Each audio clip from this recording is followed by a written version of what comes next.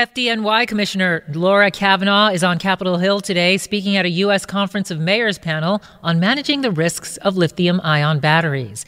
The batteries, commonly used to power e-bikes, were blamed for more than 200 fires and at least 17 deaths in New York City last year alone. She says the issue has reached a crisis point, fueled by a variety of factors. The cause of this crisis is a perfect storm of demand for battery-powered devices and a supply of cheap, unregulated products flooding in from overseas to meet this demand.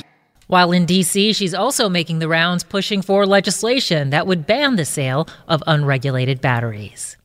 We really need new phones. T-Mobile will cover the cost of 4 amazing new iPhone 15s, and each line is only $25 a month. New iPhone 15s? It's better over here. Only at T-Mobile, get 4 iPhone 15s on us and 4 lines for $25 per line per month with eligible trade-in when you switch. Minimum of 4 lines for $25 per line per month with autopay discount using debit or bank account. $5 more per line without autopay, plus taxes and fees. Phone fee at 24 monthly bill credits for well-qualified customers. Contact us before canceling account to continue bill credits or credit stop and balance on required finance agreement due. $35 per line connection charge applies. See T-Mobile.com.